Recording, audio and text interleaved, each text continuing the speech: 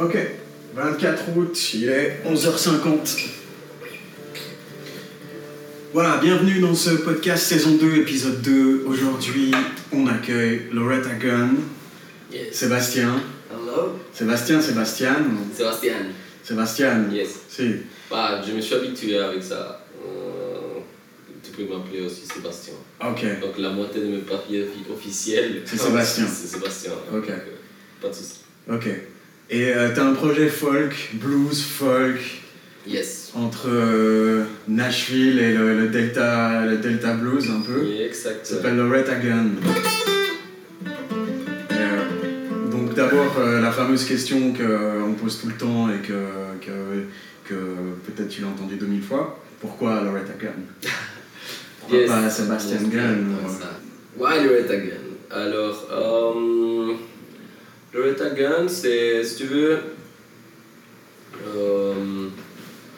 Loretta, c'est un personnage fictif des Beatles qui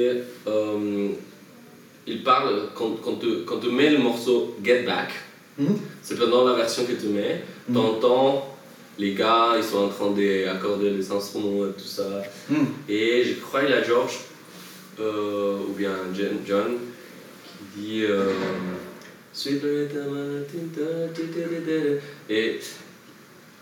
et puis après au deuxième couplet il parle aussi de Loretta Martin.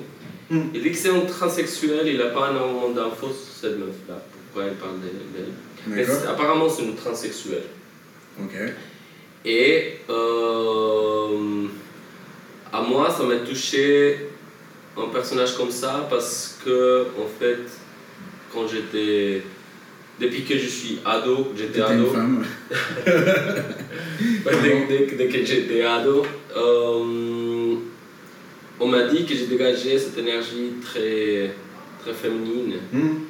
Et puis, toi, quand t'es ado, ça te pose problème. Ouais, t'as pas envie d'entendre ça, t'as envie d'en dire ouais, t'es un vrai mal alpha. Yes, exactement. Ouais. Et en plus, la barbe qui est jamais sortie, toi, il y avait plusieurs choses, et puis du coup, ça me mettait un peu mal à l'aise. Mais le temps est passé, et puis j'ai assumé ça, quoi, et je l'ai pris comme une valeur sûre, toi. Du coup, ça fait que j'aime bien jouer avec ça. Ouais. Il y a des fois, j'imaginais, je sais pas, sortir en concert et puis tout le monde croit que c'est Loretta, une meuf qui va sortir et puis c'est moi avec ma voix cassée comme ça, exactement. Ouais. Du coup, ça c'est un joli jeu que j'aimais. Et puis le gun, c'est juste au niveau de genre, style musical. J'ai trouvé ma voix très tard pour composer la musique.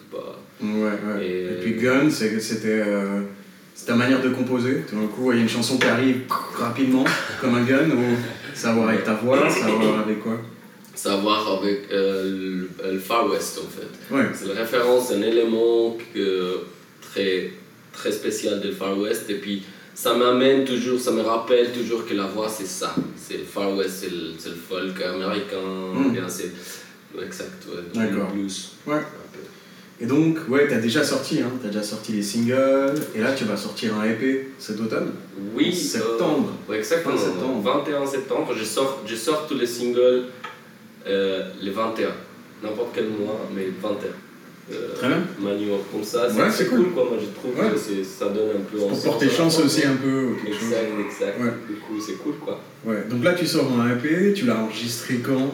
T'as fait une grande session avec étant jeté toutes les chansons, t'as fait petit à petit, comment t'as fait ça? Alors ça, cet EP, c'était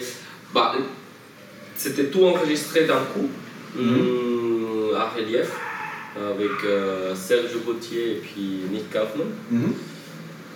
Et j'ai enregistré le tout parce que en fait le but c'était de sortir pas single par single, mais le tout avant la pandémie, tu vois. Ouais. Mais avec une petite crise comme ça qu'on a eu, je me suis dit ok, si je sors tout d'un coup, je ne sais pas combien de milliers d'années, on va rester enfermé, sans rien, sans matériel. Et puis du coup, je me suis dit, c'est mieux d'osser. Donc tu l'as enregistré pendant la pandémie ou juste avant? Non, juste avant. Le but, c'était de sortir l'épée, je crois, en mai, en juin, c'était le plan initial. Mai-juin, mais on avait déjà fini les enregistrements en décembre. Puis mai, les concerts n'avaient pas encore repris, juin très gentiment. C'était pour l'été 2023. Puis du coup... 2020, donc là c'était tout bouclé. Oui, tout bouclé. Du coup, c'est pour ça que j'ai sorti d'abord No Choice, c'était en août, après... Donc ça c'était des singles de la session. Exact, ouais. Donc tu as déjà sorti quelques singles? J'ai sorti déjà le 21 septembre, c'est le dernier de l'épée. Et c'est pour ça que c'est un peu spécial parce que j'ai bouclé un peu l'épée, c'est la sortie. C'est le titre inédit qui sort et l'épée sera complet quoi. Exact. Excellent.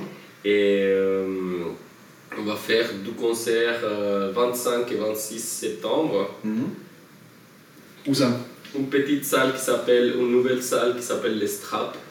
À Fribourg? À Fribourg. Ouais, ok. Et moi j'ai trouvé très cool, vraiment, déjà parce que c'est une nouvelle salle que pas beaucoup de monde connaît à Fribourg aussi. Elle est où cette salle? Elle est, tu vois, il est à la Grenette. Tu vois où c'est l'hôtel de la Rose? Oui. Voilà, avant c'était la cave, ça s'appelait la Rose. Ah voilà, puis maintenant ils en ont fait une salle de concert. C'est beau à l'intérieur. Une salle de spectacle en fait. Et ce qu'ils font, c'est très chouette d'ailleurs, c'est de comédie, en fait, de comédiens qui viennent ici tous les week-ends. Et tu peux aller, ils te font rire. Excellent, ouais. Et la cave est très belle.